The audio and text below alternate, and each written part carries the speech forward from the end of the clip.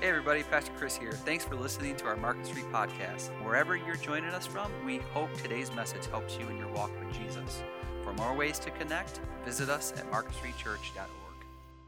We talked about at the beginning of the year, and we came around this idea of that we thought, man, if we could just allow God to take root into our heart, and that we will begin to bear fruit, which according to Jesus was so important. It was one of the most important things that we could do, is what identifies us as being a Jesus follower by the fruit that we bear. And also Jesus said, man, this is what makes God happy. This is what gives God glory. And so we decided, you know what? Let's sow the seed of God's word into the good soil of our heart. Let it take root so that it will begin to bear fruit. Hopefully, that was something that you were, even though all the craziness of this year, that was something that you were still committed to do. And I hope that it was for you. And we looked at, Galatians 5 when talked about the fruit of the Spirit. And Paul, the Apostle Paul says, hey, this is the kind of fruit that God wants to produce in you, but you got to allow it to take root into your heart. And he goes, he wants it to produce love in you, and joy, and peace, and patience, and kindness, and goodness, and faithfulness. And he goes on and says even gentleness and self-control, which is, we're going to talk about that. But this is what is possible. This is what was possible for you. And this is what's still possible for you. But also what is possible for us in what sometimes, reared its ugly head in this year was a possibility that we could have allowed some other things to take root into our heart. Things like anger, and things like bitterness, and things like resentment and jealousy. And we could have allowed the circumstances and the experiences of this year to bring about animosity within our marriage relationships or with our children. Or maybe it was something a result of, because of this year, some financial hardship that you were dealing with, and the struggles of that, and you were trying to navigate through that and work through that, and it created maybe some sort of habit or even an addiction that in your life that you just haven't been able to shake. So certainly we believe that a lot could have happened this year, and my prayer is that maybe for you, there's still time, and there's always still time for all of us to allow God to do a work in our hearts, and to allow God to produce fruit in us that only He can produce. And so, man, I think for right now, even for you, if you're like, man, I don't know if I have loved like the way that I was supposed to love, and had the kind of joy and the peace and the patience and the kindness and the gentleness that I should have been expressing and exhibiting in my life. But there's still time for all of us to get this right. There's still time. There's still a new year, a fresh start, a new beginning for all of us. So if we sort of wrap up this year and we start thinking about next year, there's still time for us to be able to turn the ship around and to allow God to do a work. And I believe that one of those things is for us to have some self-control. And so that's what we're going to be talking about over the next couple weeks. The idea of sowing self-control. How do we sow self-control? You see, the issue with sowing and reaping are oftentimes, it's not the sort of the immediate gratification or, the immediate results that we want. We live in a culture, in a world of instant and have to have it now. And we sort of live in this microwave kind of a culture, and we have to have it quick and soon. I know for me in my home, we bought one of these air fryers, and man, this has really just changed our cooking and eating world in our home. We got this thing, and it just cuts down like half the time of putting things in the oven. You can now put it in this air fryer, and it really just cuts down on the time. And that makes me happy. Why? Because I can have my food sooner than later, and that's the kind of culture that we live in. One of the other things that we discovered is that we have this refrigerator. In our refrigerator, you sort of have this nozzle that you can push your cup against it, and water comes out of it. Well, periodically, it would freeze up, and the water inside the line would freeze up. And we didn't really know what to do. And so we would have to have a repairman come out, and a repairman would come out, and we would have to pay him a certain amount of money, for them to thaw our freezer so that we can get water to come out. I know these are first world problems. I understand. So I was going through and looking through a better, easier, quicker, and better cost-efficient solution to this. Mostly it was just more of a time-efficient solution to this. So I found what's called this ice surrender. And for like $10 on Amazon, we got this ice surrender, and you just sort of stick up the hose through the nozzle, and you push hot water up through there, and you do it a few times, and it thaws the water. I mean, talk about one of the most amazing inventions. It looked so simple. I felt like I could have bought something and made it for like $2, but it was worth the $10 just to have it on hand, so that every time my water froze in my refrigerator freezer, I could just thaw it with this. Why? Is because it was a quick fix. This is always the issue when it comes to change in our life. We always want a quick fix. We want the immediate results. We don't want to wait for them. But when it comes to sowing, when it comes to reaping, when it comes to allowing God's word to take root into our heart and produce fruit in us, it takes time. It's a process.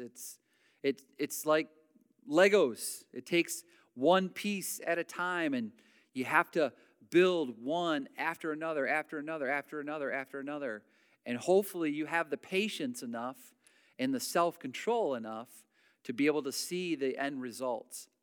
I started trying to do some running again, and it's been a few years since I was taking up running. I like to do some biking, but I thought, well, I want to, see if I can get out and start running again. Well, I tried to get out and run a little bit, but I ended up realizing that I was doing a lot of walking. And then after a while, I'm doing some walking, some of those, fast walking kind of a thing. I started to build up some strength again and ability again to be able to, now I would start to be able to walk, which was mostly walking, but I would be able to work in a little bit of a run. And then over time, what happened was I went from walk to walk, if that's how you say that. And it was like I was able to run a little bit more. So I'm now going from only walking to 25% of the time now I'm able to run. Now 50% of the time I'm able to run, and the other 50% of the time is walking. And to where now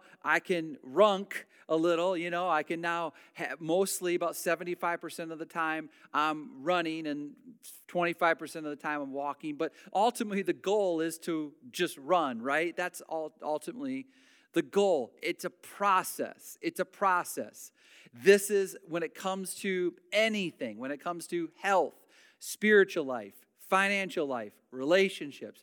It's always gonna be a process, and we must have self-control in it. In order for us to go from walking to now I'm running, man, it's going to require self-control. What is self-control? Here's how we're going to define self-control. It's giving up the good for the great.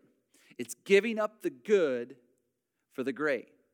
It's, in other words, like we said in the opening, it's choosing to do the right thing when the wrong thing is more tempting. It's saying, I'm going to choose to do the right thing. I know this is the right thing. I know this is what's good for my health. I know this is what's good for my spiritual life.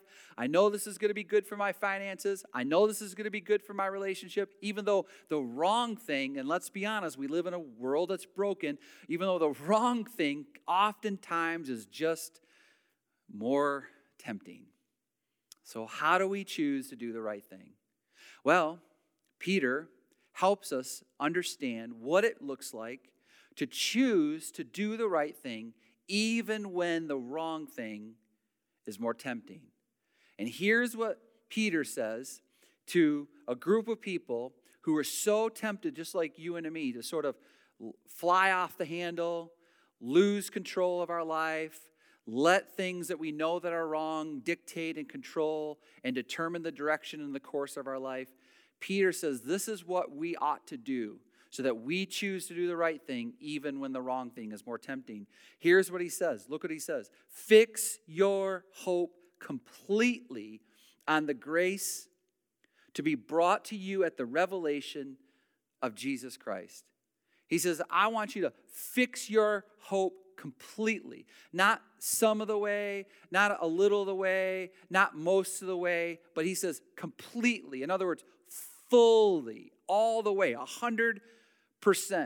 The goal is 100% of hope. Fix your hope completely on what? On the grace to be brought to you at the revelation of Jesus Christ. And he says, look what he says, verse 14.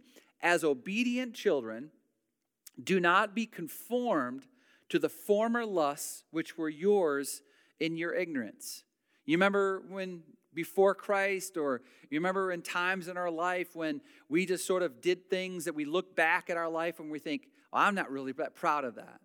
We look back in our life and we remember stories or situations or experiences or places that we found ourselves, and we thought to ourselves, man, that is just embarrassing. I don't want anybody to know that story. I don't want anybody that to come to the surface. I don't want really to be reminded of that. And you just remember how ignorant we were and how ignorant we were. He says, listen, we have to always be careful that we are not conformed to the former lusts. Or the word lust means, desires or ambitions or things that are wrong for us in our life, even though they seem to be more tempting. He says, I don't want to be conformed to those lusts that what I once did when I was ignorant. And so here's what Peter is saying to all of us. Here's what he's saying. He's saying the game of life with God is to set your hope on his grace.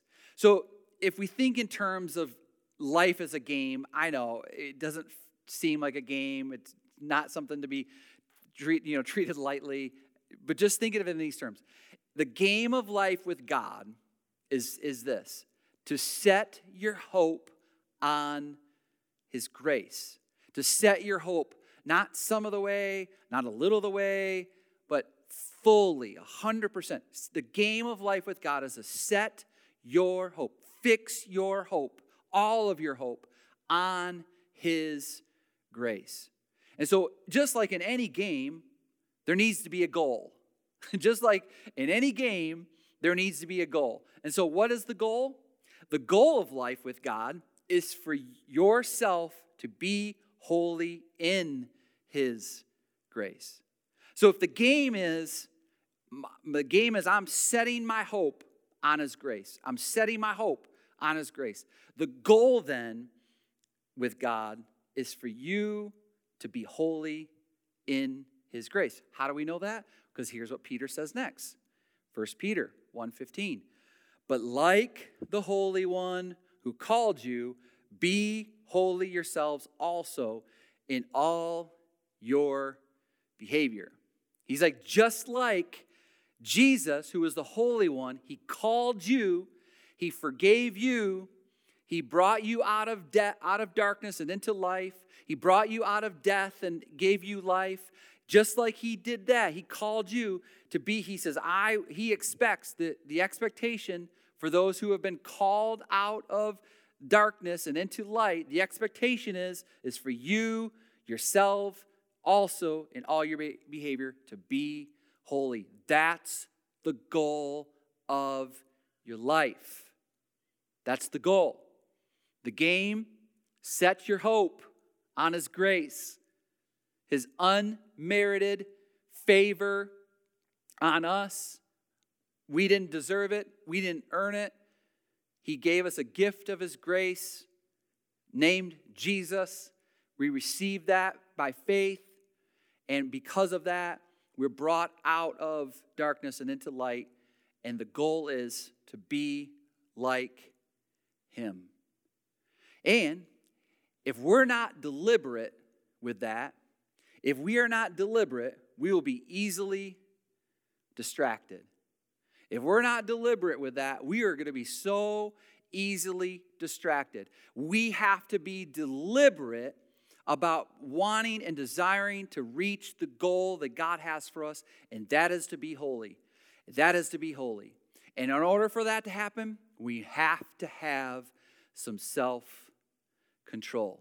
If we're not deliberate, we will be easily distracted.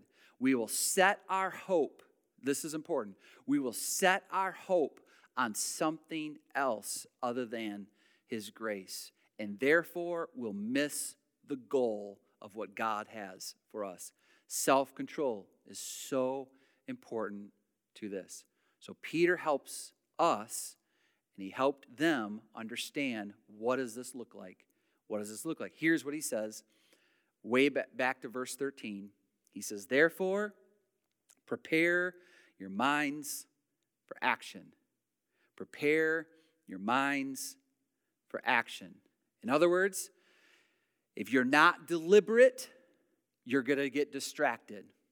So just like when you get ready to do a workout, or you get ready to do, some cleaning, you have to, or painting, or something along those lines, you have to be deliberate and prepare yourself for that particular task, right? So if I'm going to go on a run or go for a bike ride, most likely these are not the clothes that I'm going to be wearing. I'm not going to wear jeans. I'm not going to wear a flannel to go and do a workout. I have to intentionally prepare myself in order for me to take action with something, in order for me to get the workout. The King James Version says it this way. It says, gird up the loins of your mind. I know, it sounds, what that means was this, is that they would wear these long drapery kind of tunic-looking kind of outfits, and when they would go out on the battlefield, they would have to sort of tuck in their baggy, garb so that they could, be able to run and to fight and to take the action necessary to win on the battlefield. This is the mindset that Peter's telling us to have. He's saying, listen, you need to know that when it comes to self-control and when it comes to playing the game of life that God has set before you, and that is to set your hope on His grace, and to reach the goal. What is the goal? To become holy, just like He, the Holy One, is holy. He says that's the goal. So in order for that to happen, you need to prepare, ready yourself for action. So prepare for the challenge first, for the comfort that follows. This is essentially what he's saying. Prepare for the challenge first, for the comfort that follows. So when it comes to your health, okay? When it comes to, your physical, body, you need to prepare for the challenge first for the comfort that follows. So, in other words, you have to be willing to sacrifice, some particular foods, or you have to be willing to sacrifice some time on the couch of watching TV or scrolling through your social media, accounts and, posting things. And so you'd have to be willing to sacrifice something in order for you to get ready to do some sort of workout or begin some sort of diet regimen. It begins with the challenge first, so that later on what will happen is you'll have the comfort of healthiness to follow. For example, another example is your spiritual growth. Sometimes we have to get up early and set our alarm early, and we need to, set aside some time to give to the Lord. Why? We prepare for the challenge first. We get up early. We carve out time that we would normally give it to checking emails or returning voicemails or go researching stuff, for work purposes. We'd have to sacrifice some of those things in order for us to have the comfort of a better relationship with God. Financially, sometimes we need to sacrifice, overtime at work, or sacrifice those extra hours at work so that you can spend those times at home with your family, with your kids. You say, I know, I need the overtime, I need the extra money. I get that. But sometimes when it comes to wanting the things that are most important and the comfort that comes with the things that are most important, it requires for the challenge to happen first. We have to look at it. So preparing involves the challenge first for the comfort that follows. And that requires us to have delay in gratification, delay the gratification, right? It's like instead of saying, I want the immediate results now, I've got to have this now, we delay the gratification and we put in the challenges. We put in the work. We prepare our minds. We prepare our minds for action so that we can have the comfort that comes later. We delay the gratification. Why? Because that's what gives us the self-control that we need, and that allows God to produce things in us that we can't produce on our own. So he says, prepare your minds for action. So then he goes on to say this, 1 Peter 1:13. He also says this, therefore prepare your minds for action. And then he says, keep sober in spirit. Keep sober in spirit. So, what does he mean by this? Here's what he means. Keep from drinking in things that distort spiritual reality and diminishes truth. Keep from drinking in things that distort spiritual reality and diminishes truth. In other words, don't let into your thought process, don't let into your heart and your mind things that potentially could distort your spiritual reality. Because that's ultimately what happens when it comes to alcohol. This is what he's describing. He's describing the idea of, he's saying, keep sober in spirit, keep sober in your mind and in your heart. Because what happens is just like alcohol, it's like just takes one and then two and then three, and then over time you're intoxicated. It just starts out with one, and then you add and add and add and add, and ultimately your reality becomes distorted. And the truth diminishes. That's what happens. That's the nature of how it works when it comes to being intoxicated with alcohol or intoxicated with a substance that ultimately distorts the reality. And this is what happens when it comes to our life, when it comes to sexuality, when it comes to some of our habits and our hobbies and the things that we participate in and the things that we watch and the things that we take in. What is happening is it keeps us from keeping and setting our hope on His grace. And it diminishes that grace. It diminishes that truth. It shifts our focus off. It sets our view on something else instead of on His grace. And you'll never reach your goal of being holy because we've allowed things into our minds. We've allowed things into our hearts that distort and diminish His truth. This is what happens. It's how alcohol works. It's how drugs work. Small things over time. Why? Because here's what we know. Small deposits over time accumulate. Small deposits over time accumulate. So you say, well, it's just one image, or it's just one person, or it's just this one thing, or just this, one, time of neglecting family or relationships and things. It's just this one small thing. Well, small deposits over a long period of time, eventually they accumulate. And this is why Peter is saying you need to keep sober. Keep sober. Don't let small deposits over time accumulate. Because what will happen when it comes to the game of life with God is that your life will no longer be set on hope in His grace. It will be set on something else.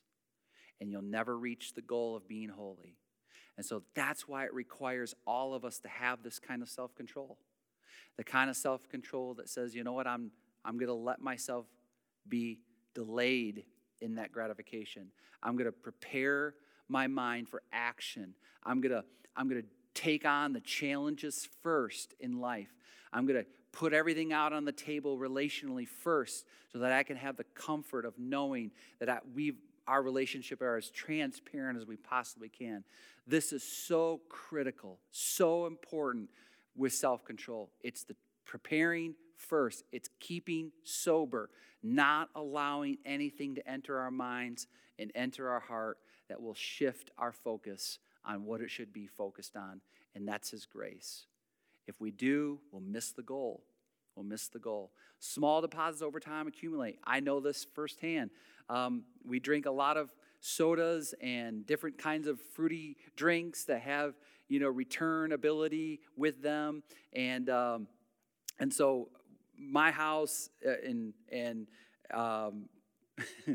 be honest with you, the church garage looks a lot like these bags of bottle returns right here, is because there's so many. I don't even know what to do with them anymore. And this is the lesson that I had to learn the hard way, is that small deposits over time accumulate. This is what happens to all of us. And so we know this firsthand. So when it comes to spiritual things, this is a good thing. When it comes to the things of God, this is a good thing. That means when, you take a little bit of time each morning to say some prayers and to read your Bible and to do a devotion, it's these small deposits over time. They will accumulate to where you'll be an incredible person for God. As a matter of fact, we know from the Christmas story that we've been looking at over the last few weeks, and even in Micah 5:2, right? But as for you, Bethlehem Ephrathah, too little to be among the clans of Judah. From you, one will go forth for me to be a ruler in Israel. His goings forth are from long ago, from the days of eternity. What is this? This is a small thing that God used in an incredible way. This is a small thing that God built and used in an amazing way. I mean, from small beginnings, God can do some great things. I mean, you think about these corporations and these businesses that we use a lot, and they started in very, very humble means. Many of them started in these garages, and they started in very, very small things. I mean, back in the early 90s, a couple guys started this computer company just out of their garage, and now it's just grown into and accumulated into just this massive corporation. You probably recognize this logo there. And so from very small means, it's grown and accumulated. This is what God can do. Now, it can have the negative effect if we allow things in our life that are wrong, even though they are maybe more tempting, but it can have the positive effect as well. Another corporation that started from the very humble means of a garage, and it was a couple guys that began to work out of their uncle's garage and began to film animated films out of there.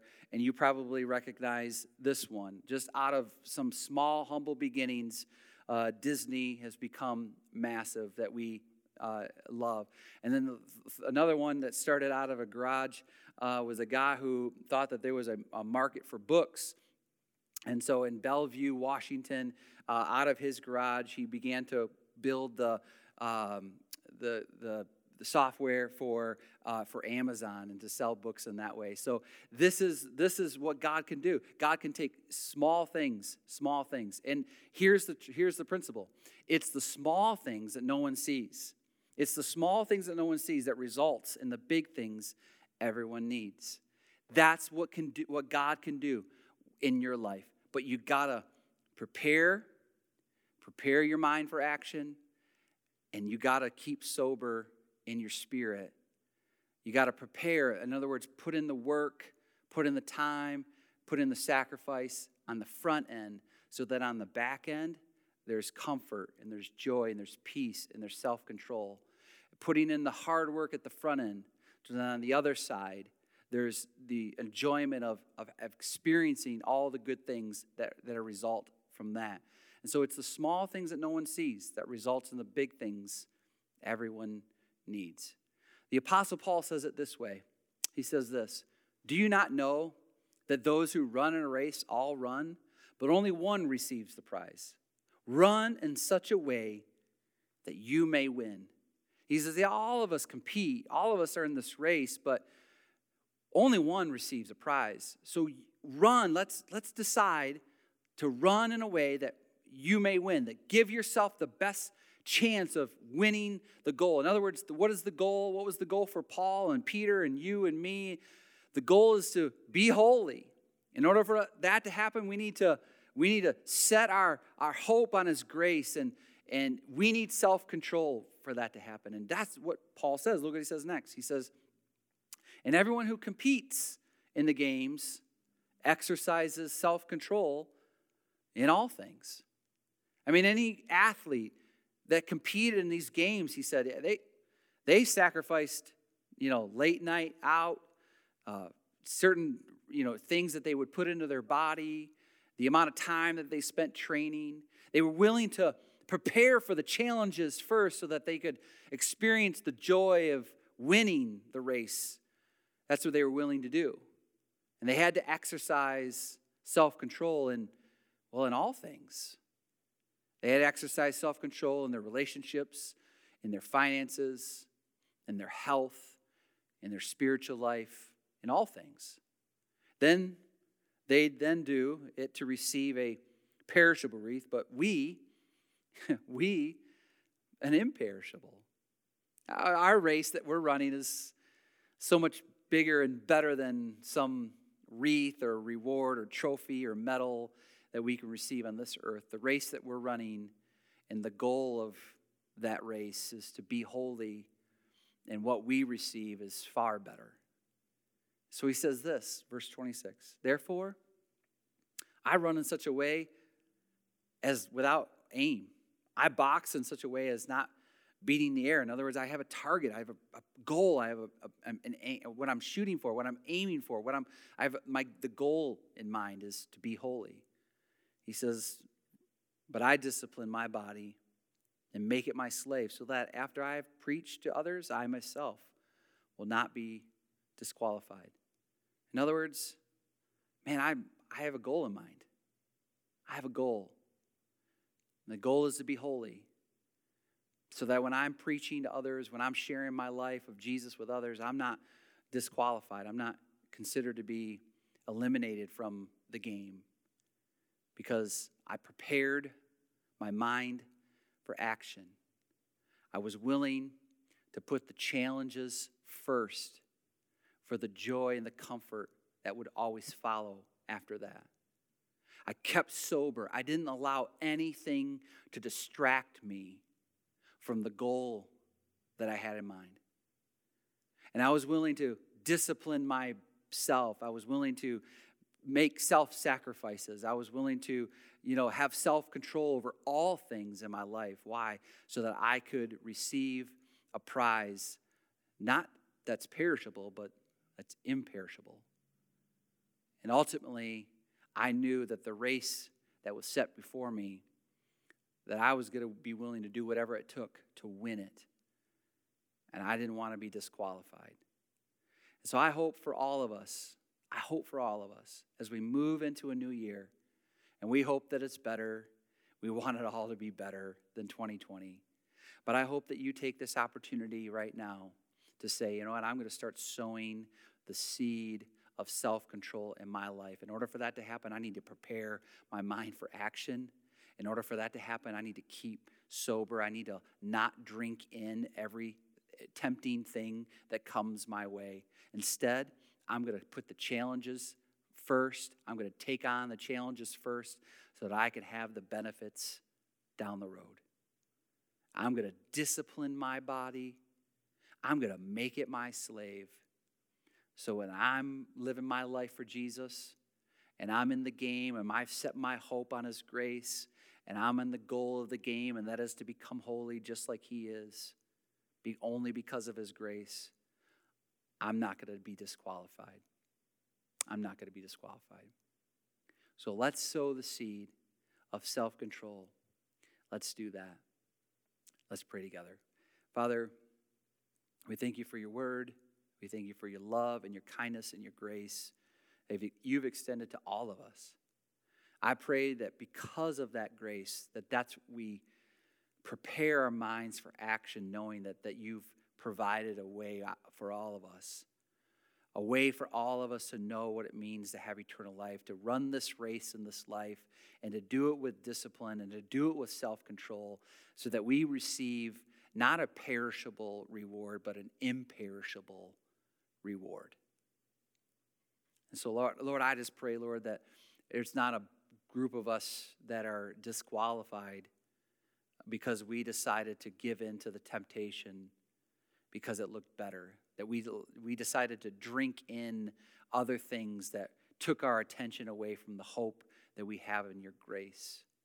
And we lost our sight of the goal because we were distracted. So we got to be deliberate. We've got to be intentional about this. Help us as we learn to be and have more self-control. Delay that gratification when needed. And to realize that what you want to do in us, we can't do on our own. And in order for us to have comfort down the road, we got to put in the challenge first. Prepare our minds and to keep sober so that we can become more like you. In Jesus' name, amen.